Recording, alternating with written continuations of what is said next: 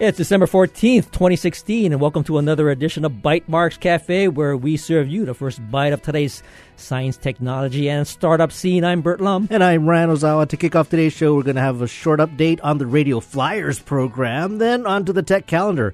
Paige Donnelly from the Shangri-La Center for Islamic Arts and Culture will join us to tell us about the TAP, or Technology, Art, Politics, Wikipedia-a-thon. After that, Joe Carlson from Dev League will tell us about an upcoming hackathon called Stupid Stuff Nobody Needs.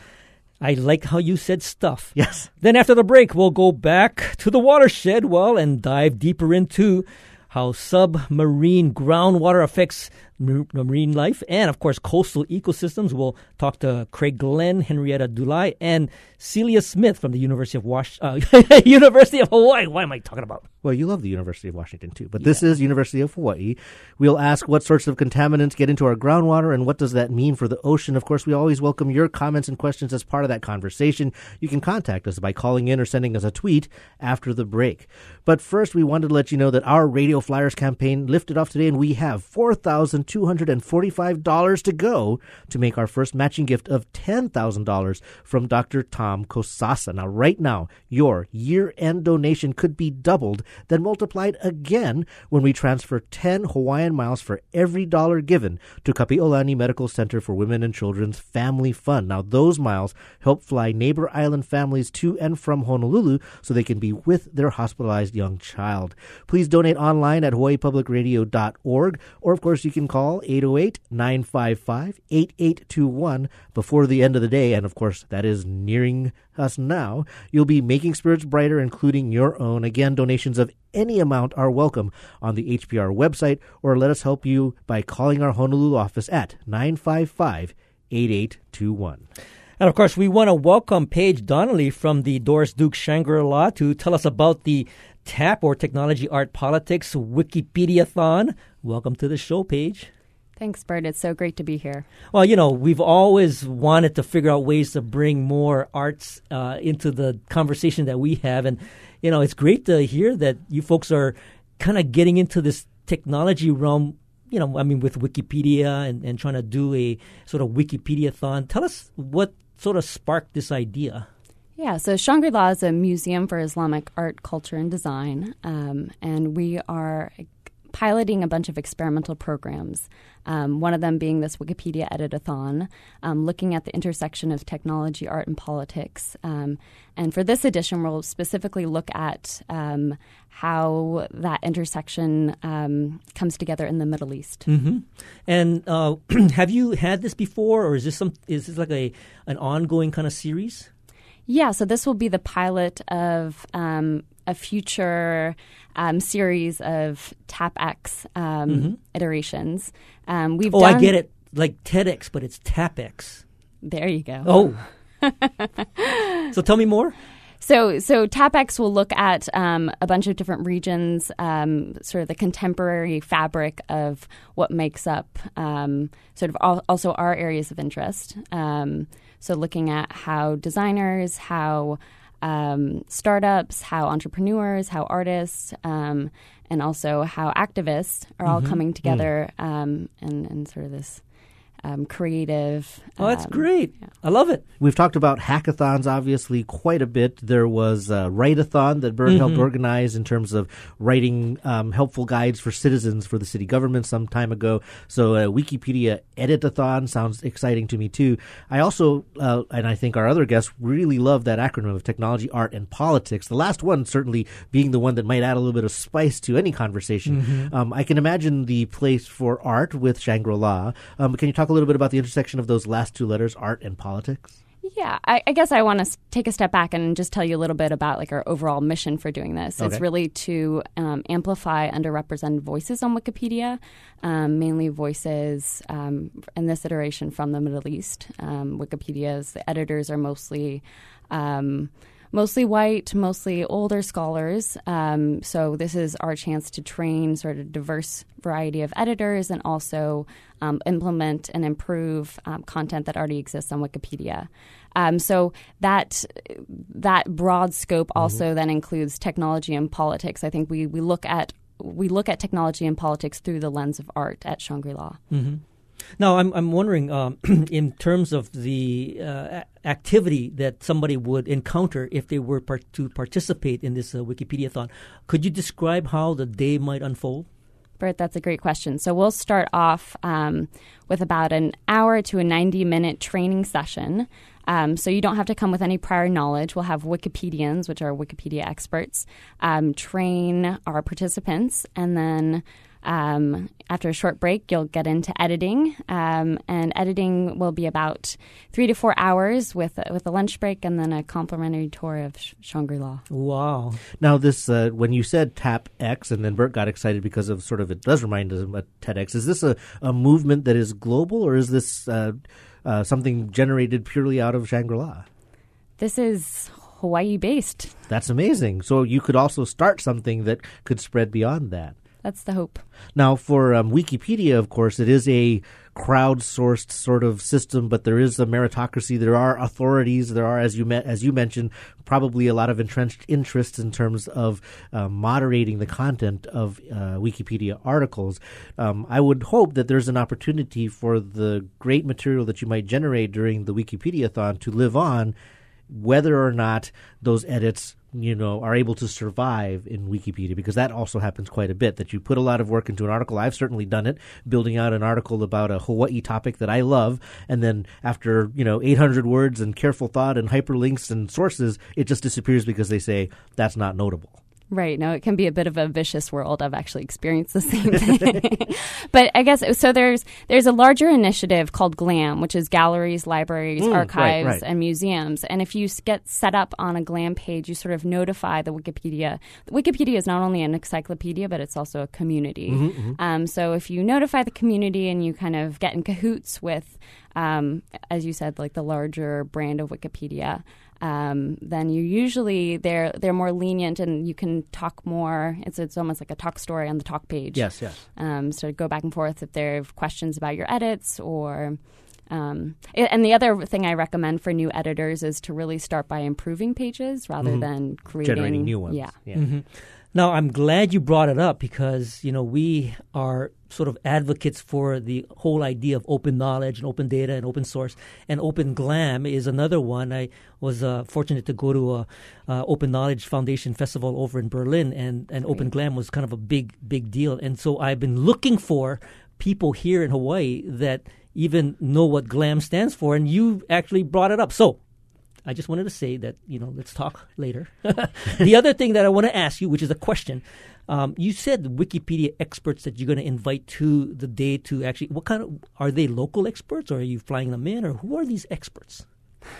I guess I'm using the term expert loosely. Oh, okay. Because I'm also including myself in that group of people. I meant more Wikipedians who have already had some prior experience to editing on site. Because there is some syntax to it in terms of the way it works, and obviously the requirement for citations. I mean, you'll hit some articles and every other citation is citation needed, right. Because you can't make a statement of fact. You have to back it up. So, okay, that's interesting. I know a very avid Wikipedia editor who, like me, has had the same frustration of, this is a beautiful article, and then it just disappears. But having that kind of expertise and that kind of background would be helpful. So if somebody in Hawaii is available to participate and can also bring information from the perspective of working with the Wikipedia community, they'd be an asset to this event. Oh, absolutely. And we've worked with people who are sort of more entrenched within the Wikipedian community before on one other sort of offshoot that we've done. But yeah, I mean, we're really hoping to use like our archives and our resources that we have on site, and even the scholars that we've worked with in the past to bring or shed light on sort of a new trove of resources. And but yes, we're always looking for to expand our Wikipedia community as well. Well, I like the motivation to represent underrepresented voices, and this one being focused on the Middle East. I would say that it's an area of knowledge that maybe most Hawaii residents aren't fully versed in, apart from those that are lucky enough to spend time at Shangri-La. So it would be, I would hope, an opportunity for someone to come and also just sort of learn about the topics that you're trying to spread awareness of. Right. No, we see the day as sort of this educational experience, and yeah. So not only learn about Wikipedia, but also learn about Middle Eastern culture. So this first event is kind of a smaller event, but you have plans for bigger, more public events. Maybe tell us what the process might be. Exactly. So this event, we're still sort of getting up and running. And once we gear up, I think a couple months down the line, we're looking at having actually hubs of Wikipedia editathons. So within the span of 24 hours, we will partner with a bunch of different organizations, both on island and perhaps off island, to really launch something a little bit bigger than what we've got going on. Well, I better give you my card. Well, very good. Okay, so we will check that out, and we definitely want to hear what results from this Wikipedia-thon. I think I'm going to go, Sounds I'll like Bert attend, will be there. and I'll be taking some pictures and reporting back on, this first Wikipedia-thon. So thank you, Paige, for joining us. Where would someone go to find information on where and when it's happening and participate? I would recommend checking our Twitter feed. We're at Thai_Shangri-La, and we're actually going to be crowdsourcing some of the pages that we will edit. So if you have ideas for pages on technology, art, and politics in the Middle East, just tweet at us, and you can use the hashtag TAPX Middle East. Okay, and this is taking place on the 17th? 17th, yep, Saturday. Fantastic. Thanks, All right. Ryan. Thanks, Bert. Thank you for joining us on the air. Very good. Okay, and now we want to welcome Joe Carlson. He's here from DevLeague, and he's here to tell us about something called, we actually changed the name. He had another name, and we didn't want to mention it on the air, but it's called Stupid Stuff Nobody Needs in Hawaii Hackathon. Welcome to the show, Joe. Bert and Ryan, thank you so much for having me. Absolutely. Now, we're big fans of the DevLeague program, and we I also love, though, that there's kind of this, I wouldn't say subversive, but certainly more playful side to it as well. I mean, very recently there was a news story that the percentage of female graduates of DevLeague is above the national average of most coding boot camps, and I think that's something that Russell is very proud of, Jason as well. So there's certainly the social good angle of it, but having fun is a big part of it, too. And Bert and I love hackathons and things that we can bring a community together to improve life for everybody and serve the social good. So where did you decide that now is the time to create a hackathon for stupid stuff that nobody needs? Well, as a DevLeague instructor, we do a lot of hackathons. So part of the curriculum at DevLeague is to bring our students to hackathons. We think it's a good way to get our students out and actually apply their skills in the wild. So anyway, as an instructor, we do a lot. I probably do one once a month, once every 2 months I'll do one. And they're great.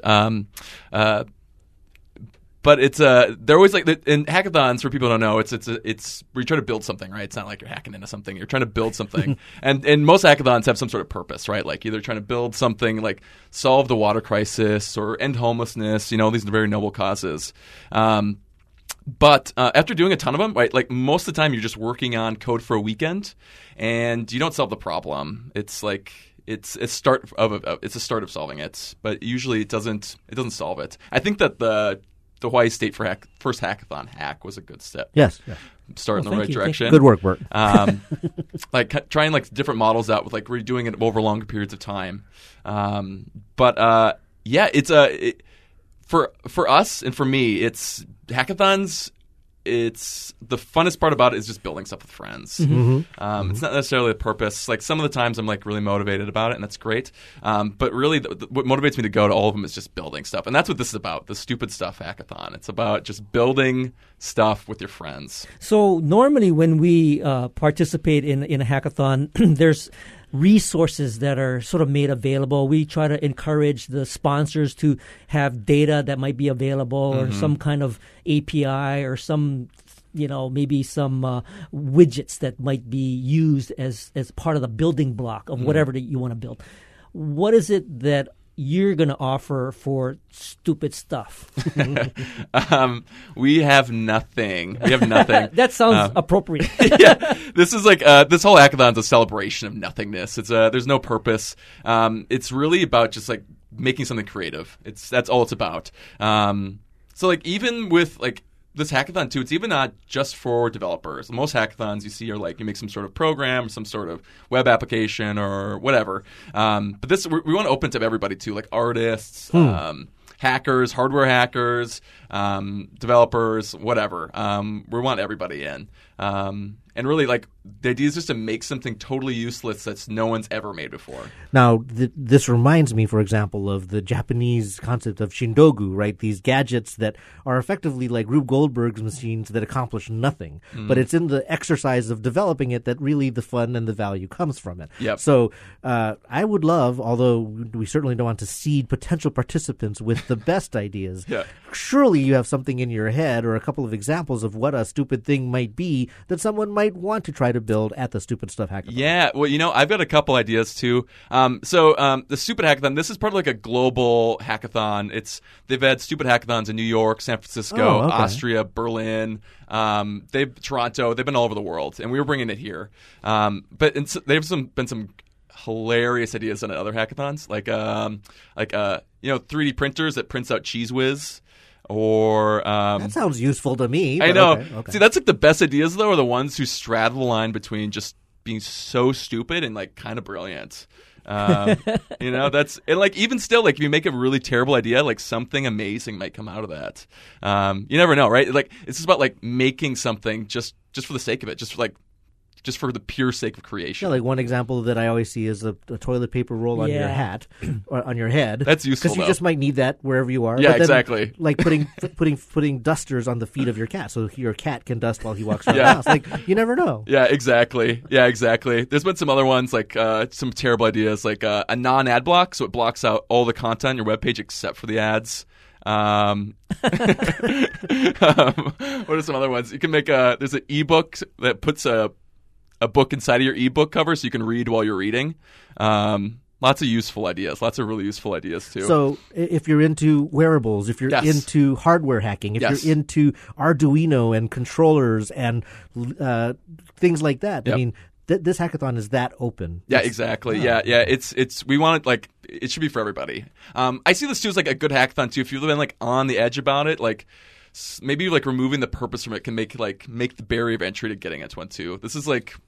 It's just going to be like a fun party with people, like friends getting together and just making stuff together. So Joe, normally, hackathons might be, the fun level could be determined by the things that people might get as a result of participating in the hackathon. Sure. Yep. And of course, the more staid and serious ones might have prize money, right? You don't want to go to those. You want to have something that has more fun stuff. A bag of Doritos. Yeah, a bag of Doritos. So what are you giving to incent people to have this kind of fun? We have we have sponsors from GitHub and GitHub, DevLeague sponsoring it. We have a bunch of prizes too. We also been printing out like little keycaps with our little emoji on it that we put together, and the prizes. It's not really about the prizes for this, but there's still our prizes too. We also have super exclusive stickers you can only get at our hackathon. Okay, well, that's what motivates. Have you seen Bert's laptop? Yeah, he loves those stickers. Exactly. Devs love stickers, and you're gonna get the best stickers if you come to our Stupid Stuff Hackathon. All right. So when is this event happening? This is happening on January 7th. That's early warning. Very good. Yeah, exactly. A couple of weeks away. It's a one-day event, 24 hours from like 9, maybe to like 7, not even 24 hours. So it's pretty short too. So you don't have to stay up all night. It's going to be a good time though. All right. Where can someone go to find more information about this event? Yes. You can go to bit.ly/StupidHack808, or you can just Google Stupid Hack Hawaii. Stupid Hack Hawaii. Okay, I love it. I will definitely put that up on our show notes. Thanks, Joe, for joining us. Thank you so much for having me, guys. This has been so fun. And, of course, we'll take a short break, and when we return, we'll be joined by Craig Glenn, Henrietta Dulai, and Celia Smith from UH to talk about a recent groundwater study on Maui. How can what we learn on Maui translate to other islands? Of course, we'd love your thoughts or questions as part of the conversation. You can give us a call at 941-3689 or toll free from the neighbor islands at 877-941-3689. And, of course, we're live here in the studio. You can tweet us at Bytemarks or at Hawaii. This is Bytemarks Cafe. Some of the most historic architecture in Italy is in need of some costly upkeep. Enter now private business. I got so much from Italy. I'm making a fortune by selling Italian clothes in Japan. Why don't I just do something nice for this country that's giving me a tremendous economic opportunity? I'm Kai Rizdal. Private companies paying for public treasures. That's next time on Marketplace. This evening at 6, right after Bytemarks Cafe. Depending on how you look at it, Hawaii is either connected or divided by water. Whatever you call it, on Town Square, we get together each week to take on the issues that affect our island lives. We talk with the people making the news, or about to, within Hawaii or elsewhere. And always, the discussion includes your calls. Join us Thursdays at 5 on Town Square.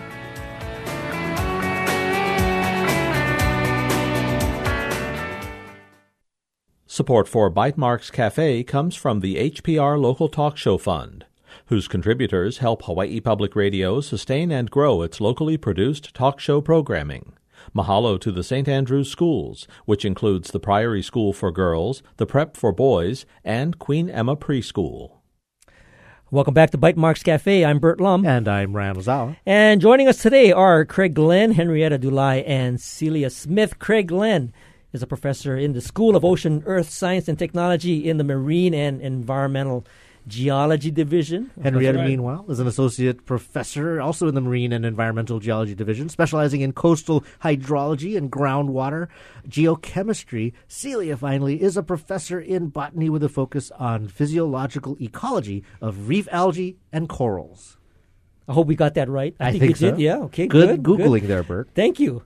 How does groundwater contaminants differ from surface water? We'll get into the details of all the different potential contaminants that could affect this groundwater. And, of course, we'd love to hear your comments and questions. That number to call is 941-3689 on Oahu or 877-941-3689 from the neighbor islands. And we want to welcome you all to Bytemarks Cafe. Thank you. Thank you for having us. So, Craig, let's start with you. And, we want to kind of get a sense of everybody's specialties, but maybe give us a sense of how did this kind of collaboration come together? Oh, sure. Yeah. We all kind of represent different sorts of fields of specialty. I work on groundwater geochemistry and its impact on the ocean, and Celia's a marine biologist, and Henrietta works in similar areas that I do and has a lot of specialties in radionuclides. Yeah, so... And maybe tell us a little bit about why Maui. I mean, there's a lot of potential study areas across the islands. I mean, we all kind of get our water in similar fashions. Sure, yeah. Was there something about Maui that really triggered this study? Yeah, we've been working throughout the islands, but Maui has had a lot of problems with invasive algae for a long time. If I can jump in, actually, since I've been hired as long ago as 1988, one of the first phone calls that I received sitting as an assistant professor in my lab was from the mayor of Maui saying, what do we do about this invasive algae that's coming up on our beaches? So since really the beginning of my career, this has been a focus of my lab. And it's moved from the Hypnea muciformis blooms to the DAR, the Division of Aquatic Resources, acknowledging and documenting the decline of corals on those same reefs. And so we have that plus another algal bloom of Cladophora in the 2000s. So by about 2003, Henrietta and I started actually working together to look at submarine groundwater discharge from the suggestion of Frank Sansone, also in oceanography at UH. That work was really focused on the Kahekili location in Lahaina with NOAA funding through the EcoHab program. And we learned a lot, but this, I think, study really ties the whole package together. Now Henrietta, I mean, we got to chat a little bit about some of the projects, and we actually got to go out and see some of this interface between, the land and the ocean and where sort of the water from freshwater interfaces with saltwater. But tell us a little bit more about how does this interface actually occur? I mean, most people think that we get our fresh water from, these wells that are underground. But give us a little sense of where does this water doesn't just stay underground. It actually moves around and describe what actually happens. Correct. So we all know from high school and even elementary school about the water cycle. And for Hawaii specifically, our aquifers or the subsurface water reservoir is recharged by rain. And because the island can only hold so much water, all that recharge eventually leaks out in form of streams or also as discharge along the ocean coast. And so all that groundwater that we will be talking about today is a leakage out of our aquifer, subsurface water reservoir. So, and then this sort of leakage, I mean, it comes out as maybe springs in the ocean.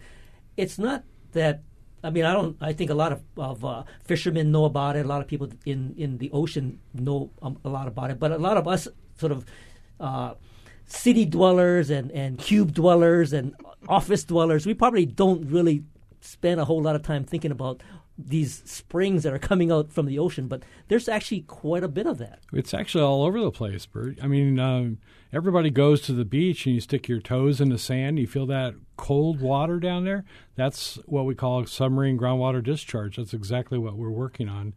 And you all feel it, and you don't know what that is. I often wonder, like, what's that water. cold? So some places it comes out as springs, like you say, and this is, fishermen have known forever in Hawaii about it, and they take gourds down and they can get the fresh water from the bottom. It's localized. Well, that was something that I just learned also, that could actually be a freshwater resource. It could be, but it's saline, so it's not really fresh like drinking water. It's slightly saline. It's brackish, and a lot of people for a long time have used backyard wells, and that's brackish enough, so it's good enough to maybe cook your rice or wash your clothes, but you wouldn't want to drink it. I love the expertise that we have gathered around the table, and I even include Bert in that, as his work with UH has allowed him to understand even more about the water resources. He's making me feel very nervous about the amount of water that I'm wasting. But from my layman's perspective, maybe Henrietta, you can help me here. When you talk about fresh water and leakage into the ocean, it's hard for me to couple that with just this more consumer-oriented understanding of the resource of fresh water, and we need to conserve our fresh water. I'm like, if we're so short on fresh water, how is there so much water that actually, of that level of fresh waterness, that makes it into the ocean? Is it an ample resource really in that way? So you have to think about the water as a resource not only for humans, but for the ecosystem. And so all the coastal ecosystems in Hawaii, and actually this is not unique to Hawaii, all around the world, are adapted to this nutrient source, this freshwater source, that if it's in the right composition, then it's beneficial for the coastal zone. And so indeed this leakage cannot be looked at as a waste or as something, we should have captured that because that could be our drinking water. So or I guess that's like brackish water, this sort of mixture of salt and fresh water. Correct. And there are ecosystems that have developed to live specifically in that area. In fact, if you have the data from tank growth, where we've grown different seaweeds, different limu actually, in different salinities with different nutrients that reflect what the submarine groundwater discharge carries on a healthy situation. Most of our limus so far are actually those that prefer a little bit less salt and a little bit more nutrients. So Henrietta is exactly right. We probably have a flora that's evolved to be successful under these conditions, where the submarine groundwater discharge is, until recently, been an uncharacterized contribution or source of fertilizer in a healthy, natural way for our limu. And this is why the limu could have been so culturally important over the last hundreds of years, where they would have been readily collected, they would have been good food, they would have been used for a number of cultural practices like ho'oponopono. Right? Now, are you obviously the mayor of Maui at that time called you and said, hey, there's some things happening in the ocean that I'd like to have you folks take a look at, and they may be contributed to by something that is happening on land. So I want to hear a little bit about, how did you connect between what was happening on the land and whether those land contaminants were actually going into the aquifer, and how did you determine what direction that was perhaps taking underground and going into the beach or the coastline that you were studying? This has actually been a source of a lot of controversy and research activities since about 2002. With NOAA funding, we started a process to begin to try to understand. Our first steps with the invasive seaweeds that were being grown was to bring them into a laboratory and try to study them. And what we found was really fascinating, although it took us a while to realize what we had discovered. the plants that we brought back into the lab would not respond to any more nutrients that we gave them. They wouldn't grow any faster. That's kind of a definition of, from a plant physiology point of view, how you show a limitation. So it took us a while to realize that the reason that these plants didn't grow any faster is they were already saturated with the nutrients that were available to them in those coastal settings. They didn't need any more. And in fact, they weren't limited by nitrogen. They weren't limited by phosphorus. We could stimulate their growth by adding other micronutrients, which had become, those micronutrients had then become the limiting factors because the ecosystem was flooding these areas with too much fertilizer for the plants to respond to. That was kind of a pivotal moment when we realized that there's so much fertilizer coming in that we needed to not consider ocean sources because the ocean hadn't really changed. What had changed were the land-based activities in the areas that were close to where those blooms took place. So, Craig, I mean, I only vaguely recall maybe news stories about suddenly, massive amounts of algae on beaches and that being an issue. Can you help me wrap my head around the scale of that problem? I mean, that it got to the point where the mayor's like, what are we going to do? Was it interfering with ocean safety? Was it interfering with commerce in some way? I mean, what was the flag that said we need action?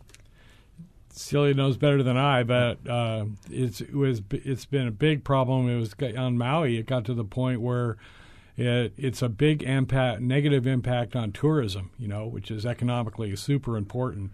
The beaches were completely covered with big heaps of seaweed, of limu, and they had to bring bulldozers out every day to pick that stuff up and get it off the beach so the tourists could come out and lay in the sand. So yeah, Celia, that there's that beach right after you get off the airport in Maui, Kahului, and you're driving kind of by the Maui Arts and Performance Center over there. Yes. And depending on what time of year, there could be heaps of algae that are drying out and really. And that was repeated in Ma'alaya as well, and over at different times of this multi-decade cycle over in the Kahului side or in the Kihei side. And so what we started to realize that there were persistent algal blooms, largely of invasive species, so things that were not native to our ecosystem.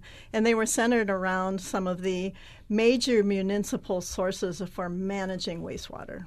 Well, so Henrietta, I really liked how you kind of put in perspective that we can't think of this groundwater as an entitlement of humans. Absolutely right. So here's another question. So now we have some change. Obviously, chemistry has changed, and now the seaweed, I would say, is thriving excessively. So, but it is a change, and it is a change in balance. So, perhaps from the nature side of the question, why I can see how it can affect tourism. Why is too much seaweed bad for either the seaweed or for the ecosystem in which it's thriving? Right. So algae, especially the non-native ones, are overwhelmingly taking over the space away from other organisms. And so I would go back to the water here. Hawaii, the islands, are so unique in that all the groundwater that travels from upland, underground, reaching the coastline, doesn't get filtered much. Our aquifers are really porous. The lava flows let the water flow through. So all the nutrients don't get filtered out like it would be happening in many other places around the world.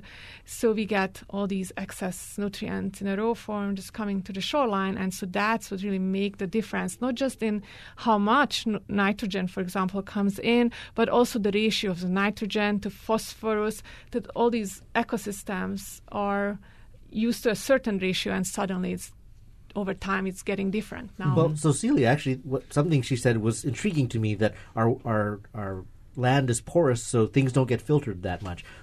Again, as a layperson, I thought, wow, those Ko'olau Mountains must be making our water the cleanest, purest, totally naturally filtered source, nutrient-free and contaminant-free in the world. Actually, that's not true then, that, in fact, our water might not have the same kind of barriers that you might see in other geologies. And I think that's supported by the speed with which some of these waters actually pass through the islands, that the flow has been surprisingly fast, at least in the kinds of studies that Craig has done using dyes that are injected into the wells. The movement ends up being surprisingly rapid. Yeah. It can be very fast along the coast, especially when wastewater treatment plants are close to the coast. It can take a year or two before that what they pump into the ground actually makes it out into the coastal zone, as she refers to as a big issue in Lahaina in particular. Now, is it a matter of very porous rocks, or is it that I also thought that maybe the rocks are so solid that there's just that it just flows off. They have a lot of porosity, and the water passes fairly quickly. Okay. But from inland, it can take a decade, perhaps, or so. If you're close to the coast, it doesn't take as long, but they're porous. And remember that the islands are built up of layer after layer after layer of sheets of basalt flows. And between each one of those flows is a natural ancient soil horizon, basically, and water passes readily along that horizon and makes its way out to the coast without any problem at all. If you're in the uplands, the water is clean. I mean, our drinking water is some of the best in the world, for sure, without a doubt. But as it travels, it picks up additional nutrients and any other kind of contaminants as it makes its way to the coast. Anything that's above ground ends up filtering down, infiltrating into the groundwater supply. And this is basically what all this study has been about, is how has our land use changes impacted the water into the groundwater table, and that groundwater is usually, it's invisible to the naked eye. Let's use an infrared from an airplane, which is something we do to find it. Makes it out to the coast, and it can be then heavily laden with nutrients, which drives these algal blooms. So when you go out and you see sort of these algal blooms taking place, and you are making some assumptions around what kinds of contaminants might be causing that kind of bloom, how do you take that and then go back into the land and try to figure out, like, what signature are you looking for that's actually coming from the land and actually exiting into the ocean, and then having sort of the correlation between So we do that. We kind of generally refer to it as backtracking, and there's different ways to do it, but one of the ways we use a particularly nice one we use is using the isotopes of water, just the water itself, because the water is a very conservative type of element. And basically what it comes down to is we analyze the isotopic composition of rainwater, and so we know where that water originated. And using that and getting the water at the down end, at the beach side, we trace back through different processes. We trace back to where the water came from. Then we get groundwater trajectories, and using groundwater models as well is all built into this. So if we have we call it a particle trajectory of the water.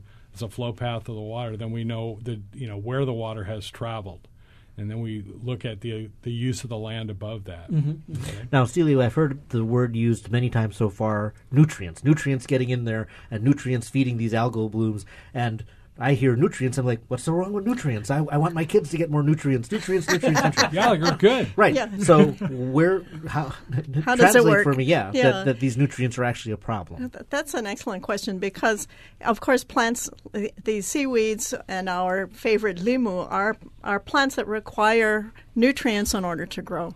We know enough from the plant physiology to say that the macronutrient, the one they need the most, is nitrogen. And it comes in either ammonium or nitrate as the principal forms that the plants can use.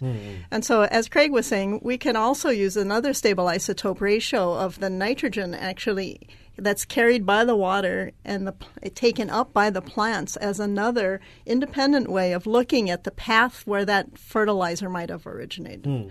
And that has been a powerful scheme for us to survey at a macro scale, island-wide, which we published in 2010, but also at a fine scale where we can put out algae that we deploy in cages. So we treat it in a way so that they're hungry for fertilizer. Right. We put them out along the coast in a specified set of distances, and we can see from the tissue analysis of the stable isotopes for nitrogen where those land-based sources of pollution have actually come from. And so, of course, all plants need nutrients, but it's when the excess is far greater than what is natural background that we end up in trouble. And this is an important point, because what we see with the invasive seaweeds like Hypnea muciformis is that the native plant community cannot compete. Our native species, I think, have evolved, and this is some of what my lab is still working on over these decades. They've evolved to be very successful in maybe high flow, low nutrient regimes, and then the submarine groundwater discharge is a pulse that they can acquire quickly. But when you have a massive plume of tainted submarine groundwater discharge with elevated nutrients by maybe an order of magnitude, those plants are not able, our native plants are not able to compete. And these invasives that have been brought in for a number of other reasons are superweeds. They are able to flourish. A good example of that is early work where we took one of the Hypnea muciformis, the red that's a real problem on Maui, and in cages we put it in what we thought was the plume. So the plant was able to take the nutrients that was coming through this system that Craig described. That plant doubled its weight in 2 days. So imagine if your tomato grew at that level in a container.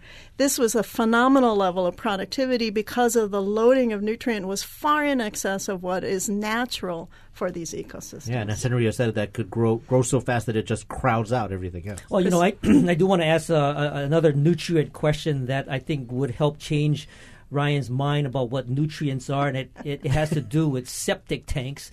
But I want to hold that thought. We want to go to a short break, but we will continue our conversation with Craig Glenn, Henrietta Dulai, and Celia Smith about the Maui groundwater contaminants. And, of course, we'd love to hear from you, too. You can call 941-3689 or from the neighbor islands, including Maui, 877-941-3689. This is Bytemarks Cafe. A Middle East scholar looks at the mindset of millennials in today's Arab world. The executive director of the Native Hawaiian Hospitality Association looks at today's tourism climate, and a Hawaii Island magic camp teaches kids how to levitate and disappear. That's tomorrow morning at 8 on The Conversation.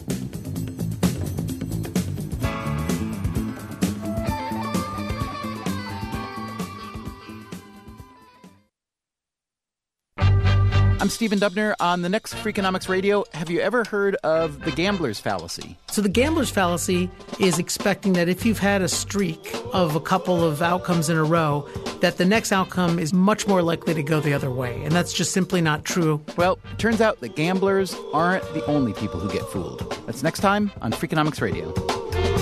Thursday evening at 7, right after With Good Reason. Support for Bytemarks Cafe comes from the HPR Local Talk Show Fund, which helps Hawaii Public Radio sustain and grow its locally produced talk show programming. Mahalo to contributors Hawaii Pacific University and Ulupono Initiative.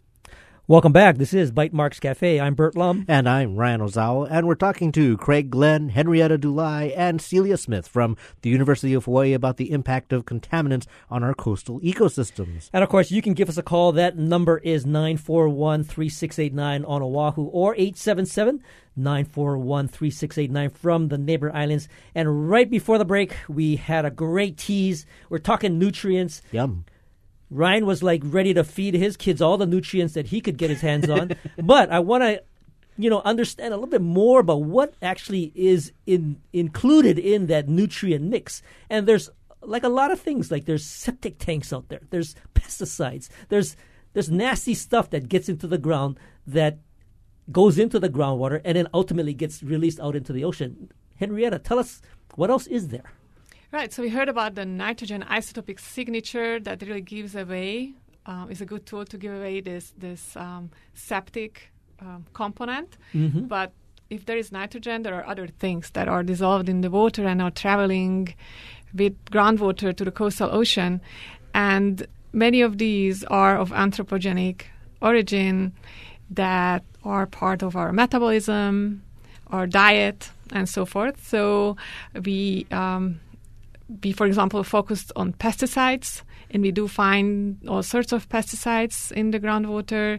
Some other researchers looked at pharmaceuticals, all the medication people digest and then leaves our body through metabolic pathways.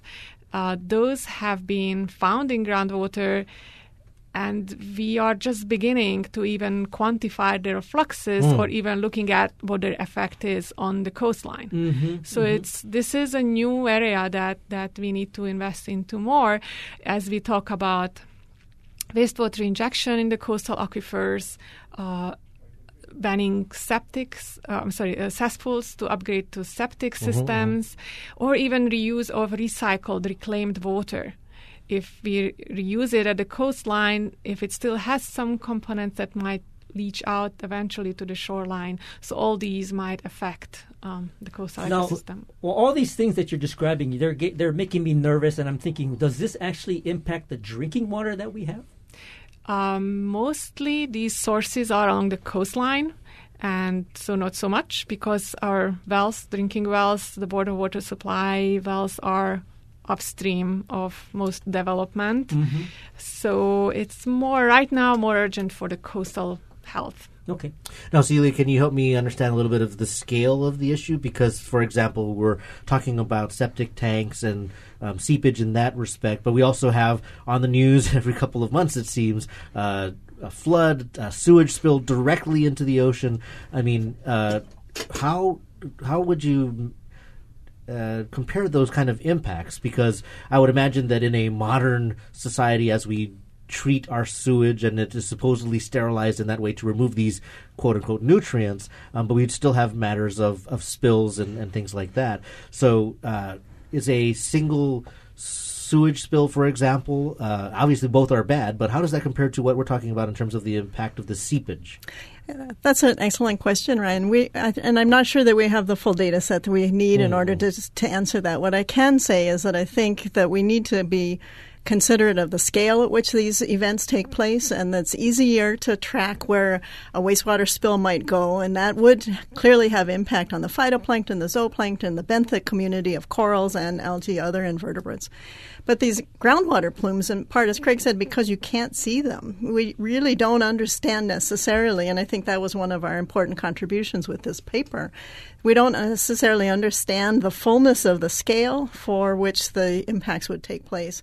One of the approaches of putting algae in cages out to have them tell us, by being tape recorders, have them tell us where the nutrient input comes in, we're beginning to get a sense of the scale at which these plumes are operating. It becomes, in my mind, very interesting to see how that changes over a season or multiple seasons, over different storm events. How do we have these chronic deliveries versus pulse deliveries impact our environment? One of the notable impacts from this paper is the occurrence of a whole new community of dominant invertebrates. The zoanthids show up, which was in a way unexpected. We weren't expecting to see an animal system come in and replace algae in a place that had a lot of fertilizer input, and yet we're also now getting emails from colleagues on other islands saying, hey, I've got these zoanthids here. Help us understand what's going on. So we're really at a very beginning stage, I think, in understanding some of those points of scale and impact on a short term and a long term. Excellent. Now, you mentioned these sort of blooms and kind of the nutrients impacting the thriving of maybe these alien species. What I'm also curious about is, how does it affect the corals? Are they contributing to bleaching? Are they contributing to a dieback? Are some corals thriving because of all these nutrients? I mean, what's happening with the corals? If I can take that, I think it's pretty clear that corals do not thrive in nutrient-rich water, although I may stand to be corrected by my colleagues, and I hope some will call in and correct me if I'm wrong. But what does seem to happen chronically is that invasive algae will overgrow coral in the cases where the nutrients are elevated. And so the coral may or may not be able to tolerate it, but in fact, if the algal community is overgrowing them, they will be dead in short order. Great. Now, we're talking to Craig Glenn, Celia Smith, and Henrietta Dulai, all from the University of Hawaii. We're talking about the Maui sort of groundwater study and how it impacts the marine ecosystem. And we want to welcome the calls that are coming in. We want to welcome Sachi from Kona to Bite Marks Cafe. Welcome to the show. Hello. Hello. I watched a program fairly recently about a group that is planting vetiver along the coastline, and I believe it's on Oahu and the Big Island, possibly on Maui. But what they're doing is planting it along the coastline, and from what I can't remember the details, but from what I gather, it absorbs a lot of toxic material and protects the ocean from groundwater that's not good. And it holds the earth in, too, so that it doesn't, collapse into the ocean with the contaminants in it.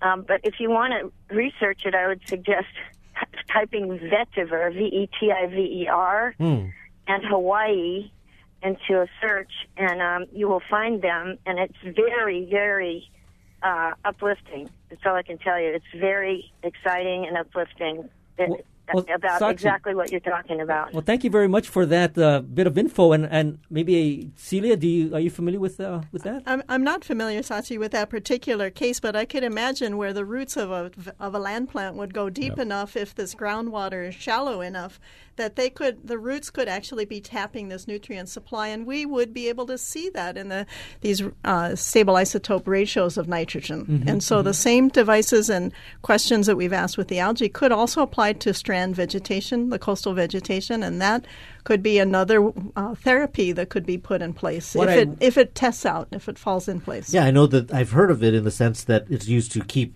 land in place, certainly, and for people who own property along the coast, that's attractive to them. They talk about the oils in it being valuable in that way, but the filtering qualities I wasn't quite familiar with. Craig, did you have any thoughts on that? I guess my only thought was, is it going to be effective at the levels at which the groundwater is reaching the ocean? It's very deep, actually. The groundwater discharge originates very deep. So, I'm not sure. So, but that's our biocontrols, I guess, is one way to find that question. Certainly a good idea. Yeah, there's lots of places that have estuaries. Estuaries are natural filters which help filter out lots of pollutants that get into the ocean. So along the same lines, it's good. Well, that's a great question. Thanks, Sachi, for calling in. We want to also go to Mike from Paia, actually on Maui. So maybe you got Mike. Welcome to Bite Marks Cafe. Hi, thank you. Sure. My question is, for those of us that live in close proximity to the ocean, that have lawns and landscaping, is there detrimental effect to the ocean by using fertilizers, pesticides, herbicides? Do they make it into the groundwater, or is there impact along the shoreline for those of us that are close to it? That's an excellent question. Thank you. Who wants to tackle that? Henrietta's ready to jump on the mic. I am ready. I think I have some answers. We have detected pesticides that are coming from small-scale operations like backyard green lawns. It really, the coastal geology, so these conduits that take the groundwater, let it infiltrate, so the water to infiltrate into the ground, are very variable. So it will really depend on your specific geology. But in general, yes. Any close proximity to the coastline will result in some leachate making it out to the ocean. My dad used to have beachfront property in Aina, and that was always a concern of them, even though it wasn't even necessarily something brought to them. But now that I've heard, for example, that our island is not this perfect Brita filter that's just going to fix everything that we put into the ocean, yes, I think if you have a lawn and you're within smelling distance of the oceans, you probably need to understand the velocity with which these things can travel. So I would just mention that glyphosate, which is a Roundup that people use to get rid of weeds, those have been detected pretty much uniformly across all the study sites that were looked at by us and also the Department of Health. All right, take it easy on those chemicals. Okay, we want to welcome Savia from Kaimuki to Bite Marks Cafe. Welcome to the show. Hi. Hi. Aloha. Well, my concern is there going to be anybody looking at population density and just how many people can Oahu and these islands take? At some point, aren't we going to reach a maximum density where we can no longer continue to filter the water for each individual? I mean, if you look at it here in Oahu, we have high-rises going up every day. If you look at Ala Moana Shopping Center, look at Ward Shopping Center, new condos, newer buildings, high-rises, hundreds and hundreds of people. Where are they going to live? Where are they going to go to the bathroom? And what are we going to do with all that waste? Isn't there going to be a point where we have to say, I'm sorry, there's no more room? Absolutely. Well, Salvi, that's a great question. And actually, that's a segue into the next section of our show, which I do want to get in the last minute or so, some ideas on okay, so what do? We got all these contaminants, we got these nutrients going into the ocean. And yet we have land use policies and certainly business concerns that concentrate development along the waterfront. Craig, what's the answer? Oh, of course I'm going to say more study, right? Typical kind of answer from a scientist. But it's really true. It's complicated, and we really need to put more effort into it. We've only kind of scratched the surface here around this table today on all the different types of inputs that are involved. So, we haven't really discussed the particulars about the agriculture, sugarcane and its latency effect through time. Cesspools, something we're working on hard now. Hawaii we have a huge amount of cesspools relative to the rest of the nation.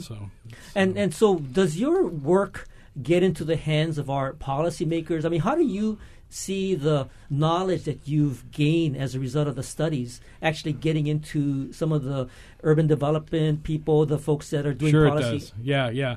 Actually, a lot of the people that are stakeholders, are everybody, from Joe on the street, and we work with the Department of Health, the Environmental Protection Agency.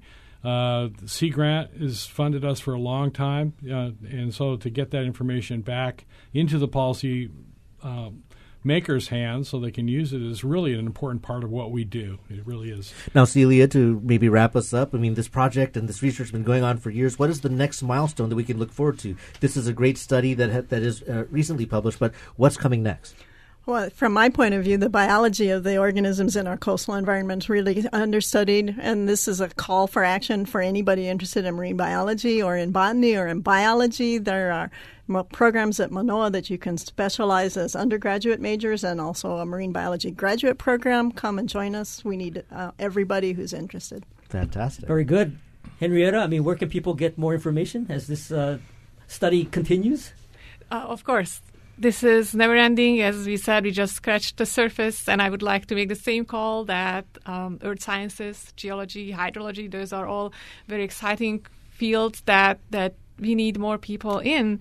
And also, I would say that anyone who needs information would, of course, could look up our website, SOAS, the School of Ocean, Earth Science and Technology, or then Botany at University of Hawaii.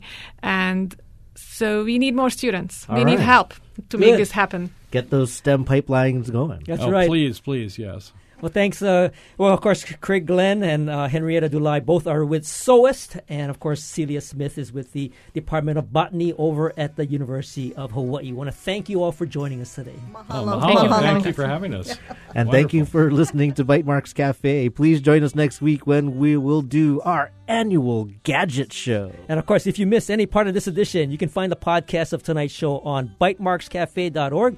And if you have any comments or suggestions, feel free to email us at feedback@bytemarks.org. You can also find me on Twitter. I'm at Bytemarks. You can follow me at Hawaii. Our engineer is David Chong, and our executive producer is Beth Ann Kozlovich. And we leave you with our song pick of the week. We're getting kind of Christmassy. Here's Streetlight Cadence with a song called First Noel.